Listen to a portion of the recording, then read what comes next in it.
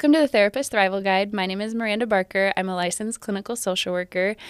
And with me is not Lucas Vellini, but in fact, Kelly Piper. Kelly, do you want to introduce yourself? Sure. My name is Kelly Piper. I am a clinician and the director of our Children's Services Department here at LE Mental Health. What's your license? LACSW. Okay. Yeah, clinical social worker. I forgot that you were also a clinical social worker. I am. I feel like this crowd is usually dominated by LMFTs, and so happy to have a fellow clinical social worker here. Absolutely. I love it. Awesome. And what clinic do you work out of? I work primarily out of the Minneapolis clinic in Northeast. Okay. Awesome. I still have never been to that clinic, actually. It's cool. I know. It's got a good vibe. I'm a Minneapolis gal, and so I can't believe I haven't been to that clinic It's nice. yet. Our assessment clinic is there too now. Yes. Yeah. Okay, wait. Do you want to just talk a little bit about that really briefly? Sure. So we used to do psychological evaluations out of our Minneapolis clinic, and now we have a much more tailored space. It is still in the Minneapolis clinic, but it has its own sort of space and suite set up that's much more evaluation friendly, much more quiet, much more controlled. And then we do evaluations for kids and then some adult evaluations as well there now, and kind of are expanding that program. What sort of evaluations? So when we talk about evaluations, we evaluate for things that therapists may not have the expertise to evaluate for, things like autism spectrum disorder, ADHD, and then some of the trickier kind of differential things when we're not sure exactly what's going on, but we feel like there's more to this picture and we need some testing to support our understanding of what might be most helpful. Yeah, awesome. And our guest today is Dr. Claire Garber. Do you want to introduce yourself a little bit? Yeah, I'm Claire Garber. I'm a child and adolescent psychiatrist. I also work out of the Minneapolis clinic. Oh, okay, wait a second. So when we came in here and I was like, do you two know each other? And you both were like, yes, Miranda. Yes, we know each other. Oh, perfect. Okay, so wait, sorry, keep going. So I see, kids kind of the whole spectrum into young adulthood, and primarily do medication management, and Awesome. How long have you been in this field? Let's see, I've been out of my residency and fellowship for like 4.5 years. So I've been practicing, for about that long. Awesome. So, And have you been at LE that whole time? I've been at LE for about 1.5 years. Okay, nice. Yeah. Well, awesome. Yeah. So today we're talking about autism spectrum disorder, and I wanted to bring our medication management team and our child therapist team together to talk a little bit about how, what the symptoms are, how to best treat this, all of this sort of thing. And so I'm excited to kind of dive in. I don't know who wants to start with what are general symptoms of autism spectrum disorder? And to caveat, we're talking mostly about kids today. Yeah. Yes. Sounds good. That's good, because that's what we do. Perfect. I'd be a little shocked if they were like, let's talk about adults. I'm like, I don't know. Not my area. Symptoms with kids. Autism spectrum is a spectrum, right? That's why we name it as such. It has a ton of different symptoms that can go along with it. It's really a cluster of symptoms that are kind of lumped under the same kind of umbrella. So when we have this cluster of symptoms, we understand it to be autism spectrum disorder. There is a wide range of functioning, and I think that is sometimes a common misperception among people, is that it has to look like one thing or it has to be very severe. We see incredibly well-adjusted, really super functional kids doing just fine who qualify for the diagnosis. But essentially, I think the main feature when I think about autism is some sort of social deficit. So it really impacts our ability to perceive ourselves and other people in a way that is neurotypical. So there's a lot of, I think neurodivergence is like a buzzword, but right now thinking about, neurodivergence as being a difference in the way that your brain works. And so For ASD, the difference in the way the brain works has a lot to do with social things, social skills, social perception. There can also be a cluster of other symptoms that may or may not go with that. Sensory sensitivities and reactivities, sensory aversion, sensory seeking, meaning that we have to have a lot of sensory input in our body. Some rigidity, so having to have the same kinds of routines, the same kinds of things. Fixed interests, where we get super intensely, passionately interested in one thing, to the detriment of kind of some of those other social skills, or kind of existing in kind of the neurotypical world. So there's a whole bunch of things that can really be sort of lumped under that we look at when we're looking at evaluating for autism spectrum disorder. Awesome. Do you have anything else to add with that? Kelly did a great job. Kelly, you're awesome. Yeah. So I'm curious, what do you two love about working with this population and with kids that are on the autism spectrum? Yeah, I mean, I would say just kind of piggyback on the idea of this spectrum, right? Like, they're all unique. So, you know, what you're working on with one specific kid is really individual. So, you know, whether or not they have autism, like, you approach them as a unique person and figure out what their individual challenges are and, you know, come up with goals and things together. And so I think, you know, it's important to kind of understand the child in that context, but also, you know, really looking at it with like their unique sort of challenges and strengths. And Yeah. So if I'm a new clinician and I just started working with a kiddo that I suspect is on the autism spectrum, what would be my next kind of course of action or step? Would it be additional testing? What would it look like? I typically recommend testing. I think that's a good way to get a pretty thorough picture overall just of kind of cognitive process and functioning. And I think the thing that we always think about with testing is a diagnosis of. And what I really like about testing is it helps you understand the way a kiddo's brain works. And so it isn't just about those areas of deficit, it's about the areas of strength and what we can capture to help kids function really well and get to know their strengths and advocate for their strengths, while understanding that they may have some areas that are going to pose additional challenge for them. And we can help work with them around those challenge areas. So I typically recommend an evaluation with a clinician, a psychologist who's very familiar with diagnosing autism in kids. I think that tends to be the best way to kind of get started. Okay. And then what about after that? You've received an autism diagnosis. What does treatment of symptoms, or what does this look like for, we'll start with the therapist side and then kind of moving into medication management? Yeah, so one thing that I really, really emphasize to families and to kids, because I think it's so important for kids to hear, is that autism doesn't mean that your brain is broken. It doesn't mean that there's something wrong with you. I don't like the perspective of necessarily treating the autism. I like treating the symptoms that create distress around autism. So, you know, sometimes kids can have anxiety or they can have depression because they don't understand why they're not making social relationships and they really want those social relationships, or they don't understand or get very anxious when they can't do something the way that they expect because their brain is programmed that way.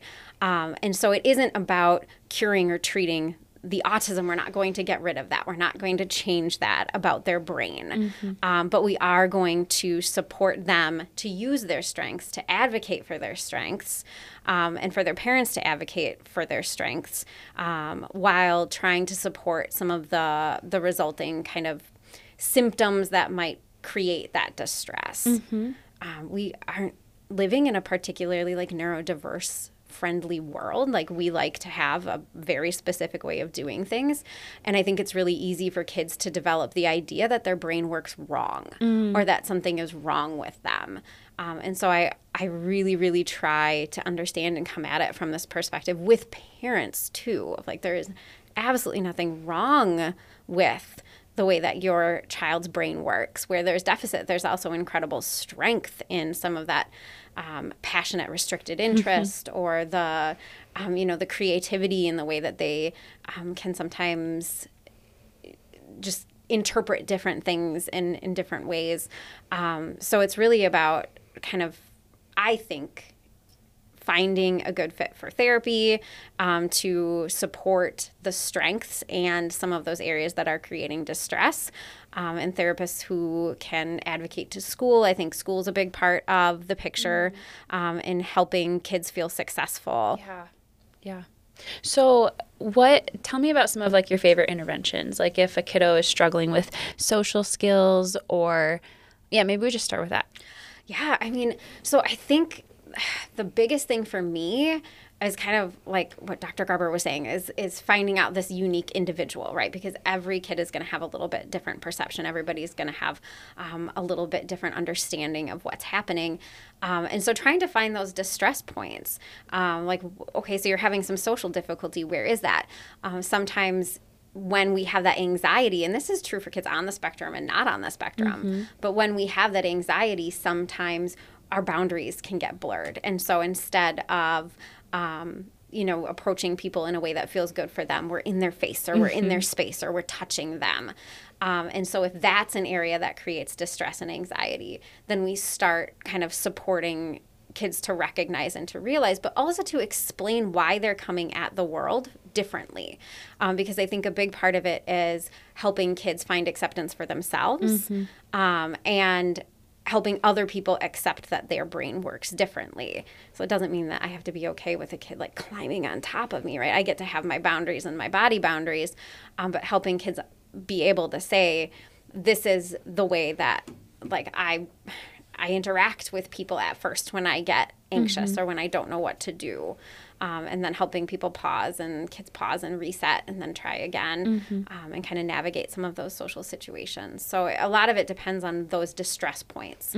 How can we use your strengths, your desire for social connection, your super smart brain that learns so well to really capitalize on those strengths and decrease the distress around any given area that might be creating some difficulty.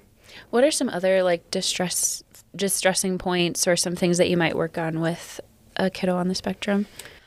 Oh my gosh, there's so many. It so depends on things. And I think a lot of times it's not necessarily the child themselves, it's how the neurotypical world is relating to the child, right? That's such a good point. And even parents, right? Like we were raised in a certain way. We were raised with a certain lens. And so it oftentimes isn't the child themselves that's responsible. It's the distress that's created because of a misalignment between my strengths and the way my brain works and what you expect from me based on your experience and kind of your understanding of this. So a lot of it can be sort of helping kids and families work out those stress points. And so helping parents think about different ways to structure that's supportive to kids on the spectrum, creating those routines that feel good, the warnings. I mean, there's lots of like little things that we use. But I think the ultimate thing is really creating that conversation between kids and parents or parents and teachers or kids and teachers for this is the way my brain works. This is what I need. This is what's going to help me, and trying to find those points that we can offer them some accommodation, some support, and then kind of promote their functioning that way. If you are a therapist that's interested in like really specializing with this population, is there like a modality or some sort of specific style you would recommend, or not necessarily? Not necessarily. I think there's been a lot of debate in the therapy world recently about certain modalities. ABA is one. So if people are familiar with ABA, applied behavioral analysis. And this is new information for me. So like when I was in graduate school, I remember we would talk about, ABA is best for autistic people. And then like it's Autism Acceptance Month as we're recording this. And so even just in my own research and own conversations, learning about how a lot of people that are part of the autism community really, they disagree with that and make it I don't know a lot about ABA, but that was new information for me. Yeah, I mean, ABA is very much a behavioral model, and I think the backlash to it makes a lot of sense. What is the backlash? Do you know? It's about, instead of the world being okay with the way that my brain works, it's reliant on me to change me to meet the world's demands, to meet the world's sort of expectations of me, instead of recognizing that I have my own brain that works my own way, and that is okay. And you, as a part of, my system, have to work with me in that. It is all reliant on the individual with autism changing the way that they interact with the world. And it can create a lot of distress. And some of the backlash around it has been that it creates some shame, some guilt if we're not able to, or we don't want to change to meet other people's expectations or to function in a way that would be quote unquote typical, that it does more sort of harm. And I think in the crudest form, I've heard it described as dog training, right? Like it's this kind of way of doing it, instead of really having a conversation about individual brain functioning, how your brain functions, what the distress points are, what the strengths are, how can we foster this real self-love and self-advocacy for what I need and how I greet the world. And I also think, ABA, we do it with kids and we do it for compliance. And we love compliance in kids, right? And then as we get to be adults, we laud people that think outside the box or do things different. Or, you put that on resumes, right? Like, oh, I'm a creative thinker who comes at problems from a variety of directions. And in kids, we're like, no, please don't do that. Sit down and be quiet. Right, exactly. Yeah. So it's a shift in how, and I talk to parents a lot about how the adult world is very much more forgiving of neurodivergence. You pick careers, you pick jobs, you pick experiences that meet your brain's needs, and we expect all kids to fall in line. And so the backlash of ABA is that I don't need to fall in line. This is such a good segue into just the medication world then too, because should we be medicating just all of this kind of lends to I think a similar debate. And so I'm curious your thoughts, Dr. Gerber. Yeah. Before we dive into meds, the only thing I was going to add, Kelly, that was fabulous was just this relationship with school, which you touched on a little bit, but it's we want our kids to fit in this box of school and function well. And this is where I see a lot of my kids with autism really struggling.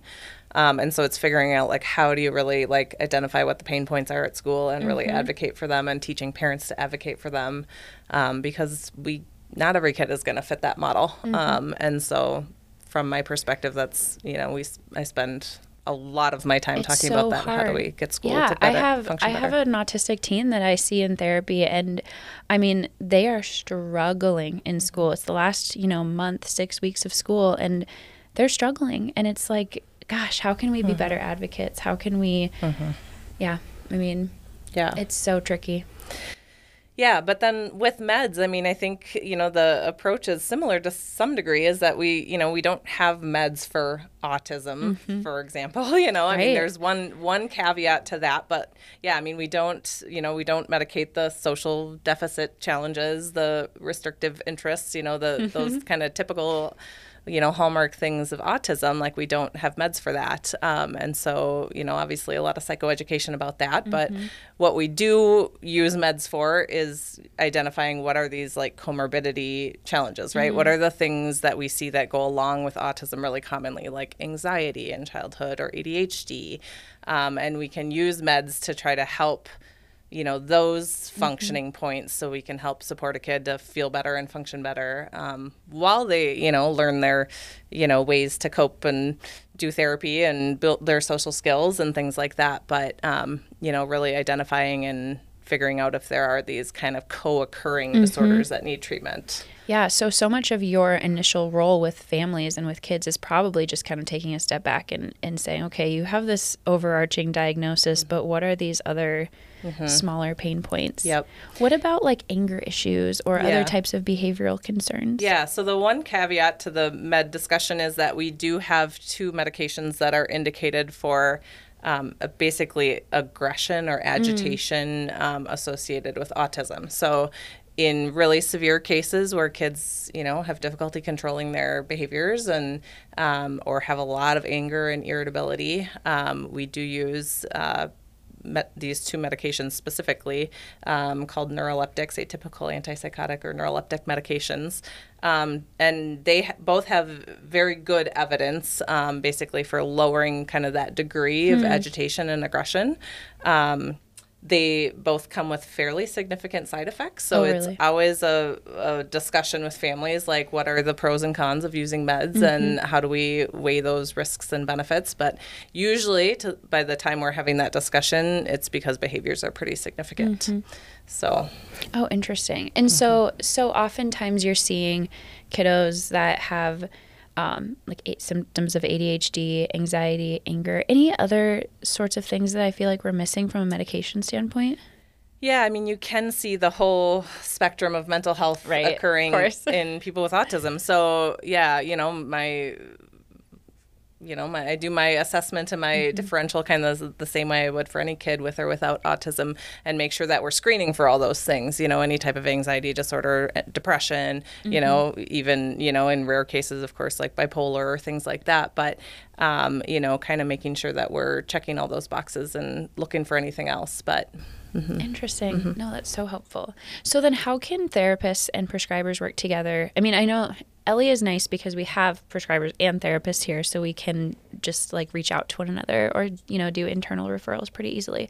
But like in general, do you often talk to therapists that your clients are seeing? How does that look? What does that look like? Yeah, I mean, certainly, I mean, it's great to collaborate with the therapist, and sometimes it's helpful to, like if you're working with a kid for a while and you're wondering like, oh, maybe, I wonder if this kid has autism, and, it hasn't been diagnosed, they haven't done testing, and it's been a little bit on my radar, so cases like that, I find it really helpful to reach out to the therapist and say, what do you feel like this is, maybe part of what's going on, or, even trying to identify those comorbid, challenges. Like, are you seeing anxiety? Are they willing to talk about it, in therapy and not maybe in med appointments, So, I mean, collaboration is always good and helpful. And yeah, I think, I think Dr. Garber's point about maybe families or kiddos being able to talk in therapy appointments in a different way that they can talk to a med management provider. I mean, I think there's a little bit of like MD anxiety, right? Like, I don't want to talk to my doctor about these things, or I don't want to question this person that I hold in really high esteem. But I'll do it to my therapist. And so then we can talk about that and say, like, they don't bite. They're really, they're interested in your experience. And so if you feel like something's off or not working right, or you feel like there might be a dosage issue, especially for kids who have been on the same medications for a long period of time, or they're starting to go through puberty, or other things that may impact kind of dosage and medication, things like that, encouraging parents to advocate to talk to their medication management providers. I think the other thing that I really have appreciated is understanding for myself some of the side effects and some of the difficulties. There are certain drugs that we don't want to all of a sudden stop taking. And so it's been really helpful to collaborate with med management around, especially with some of my teens or my pre-adolescents who can have these periods that they go through where they really resist taking medications because they don't want to be different. They kind of have this, like, I want my brain to function, and it does. It's just that it can help them be less distressed. And so I think there can be this rejection period that kids go through, but being able to kind of lean into medication management providers and say, like, what is the risk here? Or what should I be talking to my client about? Because I understand that maybe they're not med compliant right now. Or mom is having some concerns about that. So being able to say, this is really not a great idea for this reason or that reason, in a way, through an established relationship where you're meeting weekly or biweekly. Well, exactly. I mean, we're seeing clients usually more often, and so that makes a lot of sense too. Okay, for my own selfish reasons, I want to go back to the school point and say and ask, like, how can therapists and providers really be at the table and helping to advocate for kids in schools that are maybe public schools, underfunded, don't have the resources to really help with their students with autism? Yeah. But I don't know. Does anybody have an answer to that? Anybody? It's very difficult because I think it takes resources. It takes time. It takes staff who are well trained and have a good understanding of kids. And to be clear, it takes a release of information too. Sorry, keep going. Make sure you get that. So I think it can be really difficult. And I understand the resistance too. When I reach out to a teacher, I talk to a teacher, and it's like, yeah, you don't have 31 kids in your therapy session. Yeah. You're right, I don't. I don't have 31 kids in my therapy session. And I can't imagine trying to do that. That was just that there's a reason why I have one. I think again, it's the relationship, right? It's the relationship that you foster with the school, with the provider, with the parents, with the kid, that you can use, and starting with the understanding of what this looks like from a school perspective, and advocating for those things. I think I have seen more willingness, I think, recently from school staff to think about it differently instead of in terms of compliance and that kind of thing, and be able to think about individual brain functioning and needs and strengths and things like that. But it's a challenge because you don't have the resources oftentimes to meet this kid's needs. And it's not that the teachers don't want to. They would love to. They'd love to be giving this child additional supports in whatever way they can. But it comes down to qualifications and funding and a whole bunch of other things that we have no control over. That didn't answer the question. I don't have an answer to the question. Well, and I was just going to say, too, like, in my experience, I've had kids that I'm just thinking through, like, most of my autistic clients are really struggling with school. And so the idea of a therapist talking to my teacher is hard. Like, that they get angry at that. And I mean, this is an overgeneralization just to my clients, but like, because they don't want to lose that confidentiality, and they shouldn't. But I have been more successful in saying, I want to hear from your teacher about where you're struggling, and so that you and I can be like processing and working on this, because, or even just brainstorming ideas that might be more helpful. But yeah, I think I try and go back to too, like, this isn't your problem. Like, if your school's not meeting your need, that's not on you, right? So how can I help you? Explain the way your brain works, advocate for yourself, use your parents, use me, use the resources you have, because I think so many times kids feel like they're destined to fail because the system isn't set up for their success. And so being able to kind of come alongside them and say, like, look, this isn't your problem. It's not your fault that the systems are meeting your needs. I want to try and work with you to figure out how we can make it so that you can, at the very least, advocate for what you need, and like kind of take some of that pressure off of them. Because I think oftentimes kids and families, like parents too, to a large degree, feel like they are constantly responsible for somebody else's understanding. And that is really hard, and it gets really frustrating. I don't know if you have any thoughts on this, just from like a medication management perspective. Yeah, I mean, just the same ideas, right? Like, we can't fix this big system issue, but really, like, how do you empower the individual and the family? And so I, put a lot of emphasis on, like, being your own advocate, or the parents, taking on that role and educating them about, like, how the education system works and what their rights are, and how do they escalate things if they feel like they need to, and, offering what I can, I mean, I write a lot of letters. I don't know if it helps, but, things like that. But, making sure that they know that, right, it's not their fault, and it is this big ugly system to fight, but there are steps that they can take and things that they can do to continue to advocate for their child. And also there's a lot of education choice in Minnesota too, good and bad, you know, but knowing like maybe this school is not the best fit. And, sometimes you have to make that choice too. And that's can be hard to do, but I've seen that make a big difference too. So knowing that, you aren't necessarily stuck, but how do you, kind of keep working on it? What sort of letters do you write? Just a lot of letters, just supporting obviously like an IEP would be ideal for a lot of these kids. Now that doesn't always happen, but, trying to get a 504 plan, which would be, encouraging accommodations for a medical need. And so I write a lot of letters supporting that. I write a lot of letters outlining very specific accommodations so if a kid and I can come up with a list together in clinic about here are the things that I feel like would be helpful. I will put that in a list with, from your doctor, give that to your school and hope that helps. Yeah. I mean, I would imagine that the school would like having some recommendations. Maybe it's mixed. I don't know. It's mixed. Sometimes it works great and you see changes and, things work better and sometimes it doesn't. So. No, that's great that you're able to do that. I mean, I think that probably helps a lot with families and feeling like they're not helpless and that they have someone in their corner that can be recommending these things. Yep. That's actually a perfect segue into how can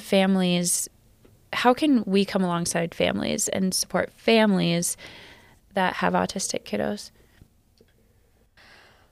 Educate, a lot of processing, a lot of, I think sometimes we forget that there's parents when there's an autism diagnosis and that they're going to have their own feelings and thoughts about that and what it means and the implications of that.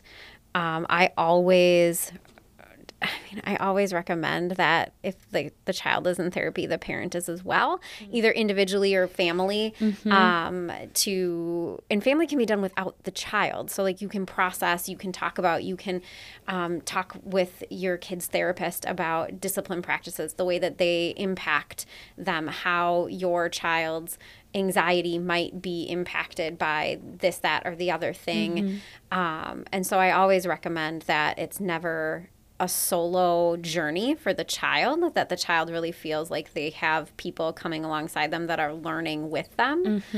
So the parents are learning too. The parents are getting their own support. The parents are changing some of the practices at home. Again, it's not all the child's responsibility to conform to what we believe they should or should not do. But it's a lot of times about working with parents to understand how this particular child's brain is different. I think it's really interesting because I have some families who have multiple children who are on the spectrum, and they work so hard because they have to develop this understanding of this child's brain and this child's brain and this child's brain. And it isn't that there's a one size fits all or they can use one technique across all of their children because they all have been diagnosed with autism, but it's very unique, right? And all of the challenges and all of the strengths are very unique. So I think just getting that support, positive support. And so there's a lot of like Facebook groups and a lot of other sorts of resources for parents. But the one thing that I talk to parents about is if it feels supportive, lovely. If it feels like you're being taken for guilt, like just like if you're not constantly feeling inadequate or you're feeling like your parenting practices are so bad because you're a part of this group that makes everybody feel this kind of guilt and shame, like that's not what we want for you, because it is hard. And so we want that collaboration and that support to feel uplifting and creative, and you can try some things, but ultimately too, I think just centering parents around the relationship, like your child's ASD, ADHD, anxiety, depression, bipolar, whatever diagnosis they have isn't the thing. Your relationship with your child is the thing. And sometimes those symptoms can get in the way of our relationship with our child. And so how do we support that? Do you have any thoughts more about, or any other thoughts about support? Yeah, I mean, I think Kelly said it all, but it's, You're so eloquent. I know. Yeah.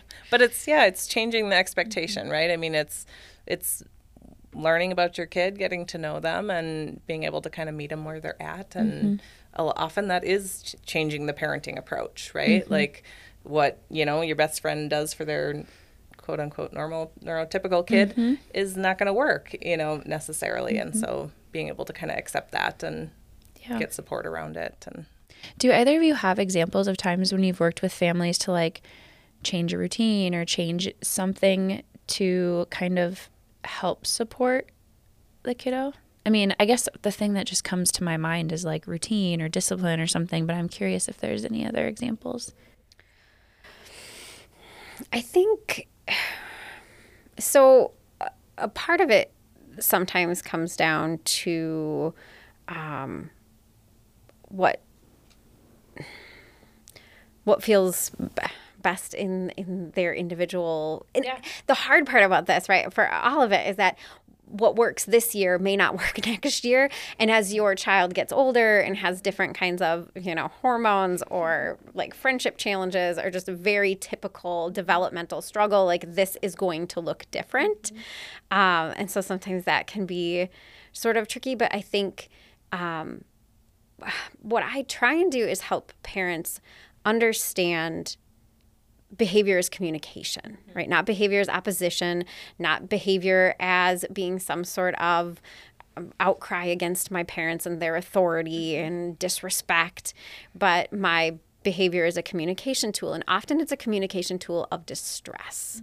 And so my behavior is indicating distress in some kind of way. And what way is that? And then how do we change that? So if we're seeing, big tantrums around something, where's the distress? Like, is it the anxiety of having to shift from something that I wasn't done doing, right? Or is it having to do with the unpredictability of things? And like, I just really, with an anxiety brain, like to have things a certain way.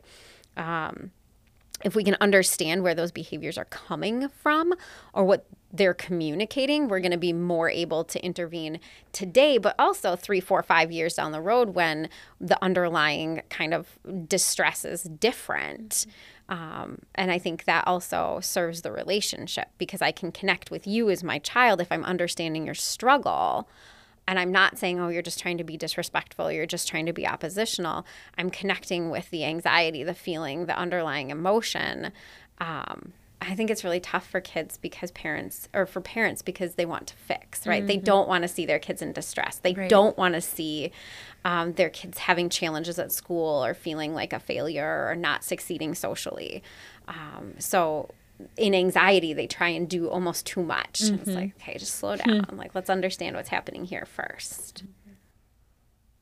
No, I appreciate that. That's really powerful. So I could give you an example of a case that I've had that follows along that. I love line. it. I love examples. Yeah, this is great. This was a middle school kid that I've been working with for a couple years, and through COVID they were home, and then all of a sudden there was this expectation to go back to school, and they did not want to go back to school. And so then every day it was huge tantrums, tons of anxiety, what appeared to be depression, suicide threats, the home was miserable for parents, home was miserable for the kid.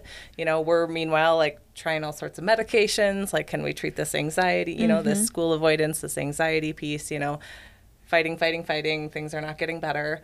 And eventually, and it took, kind of acceptance on my part and acceptance on the parents' part, like maybe going to school, not going to school is okay. Like maybe you shift and you do homeschooling and you change the expectation, right? And you change, maybe the idea in your mind of what was normal and expected for them to achieve. And all of a sudden, as we've made that shift, the kid is doing tons better and they're not anxious and they're off meds now and home is a happier place for parents. It's a happier place for the kid. And so it's like it just took us both, for myself too, like making that mind shift about like what is expected, what is normal, and what the kid was capable of doing right now. And so it I think, for me to be able to step back too is just as important as the parents, but it's what made the difference.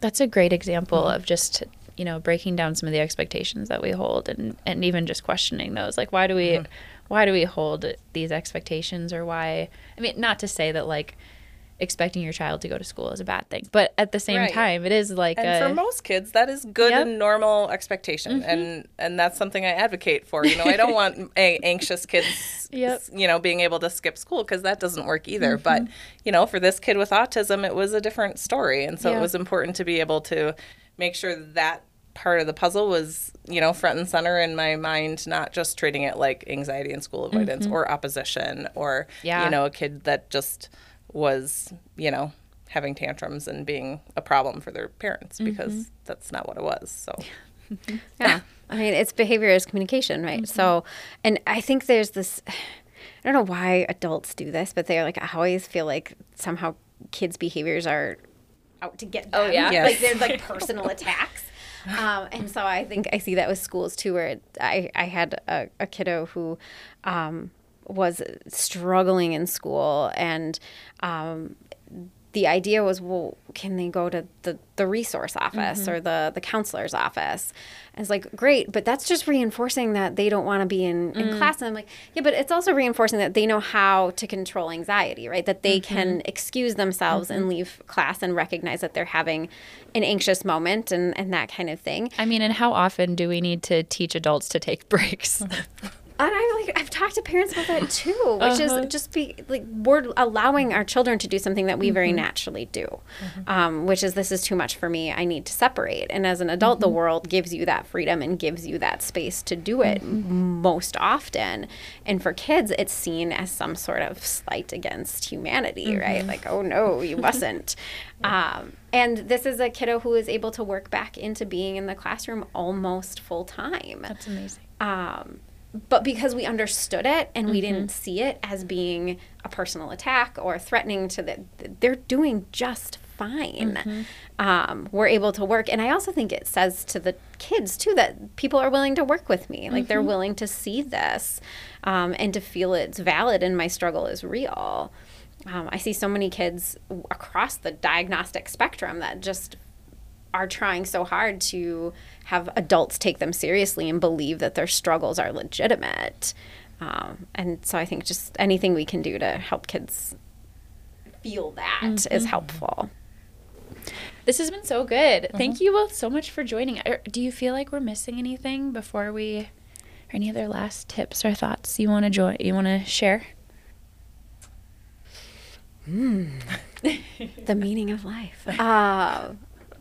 I think we're in kind of a crossroads in understanding particularly some of these neurodevelopmental, neurotypicality kind of areas, and starting to kind of reject it as being a personal problem and starting to accept it more as individual diversity in the way that we think about things and the way that our brain works. And I'm hopeful that a lot of the systems will eventually, and we know that systems take time to change, but I think I've seen more willingness to be open to that idea. And so I'm really hopeful that we, as therapists and as, treating professionals, can support our families and our kids in that way too, and challenge ourselves, like Dr. Garber said, to think differently about situations and not think about this as a deficit. And I've even started writing that in assessments, right? Is I'm not treating the ASD, I'm not treating the ADHD, I'm treating the underlying anxiety that those things cause. But this is not something to be treated. This is the way your brain works. And so taking a different perspective shift. You both are so amazing. I just love learning from you. This is great. Awesome. Well, thank you so much for joining. And thank you. We'll see you next week. All right. Thank you.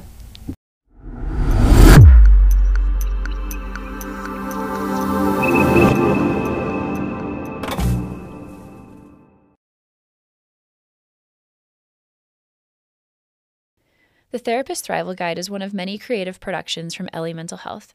Ellie is an outpatient mental health clinic that began in St. Paul, Minnesota, and has continued to expand to over 20 clinics in Minnesota and a growing number of franchisees across the country. We'll be opening over 500 locations in communities nationwide in the near future.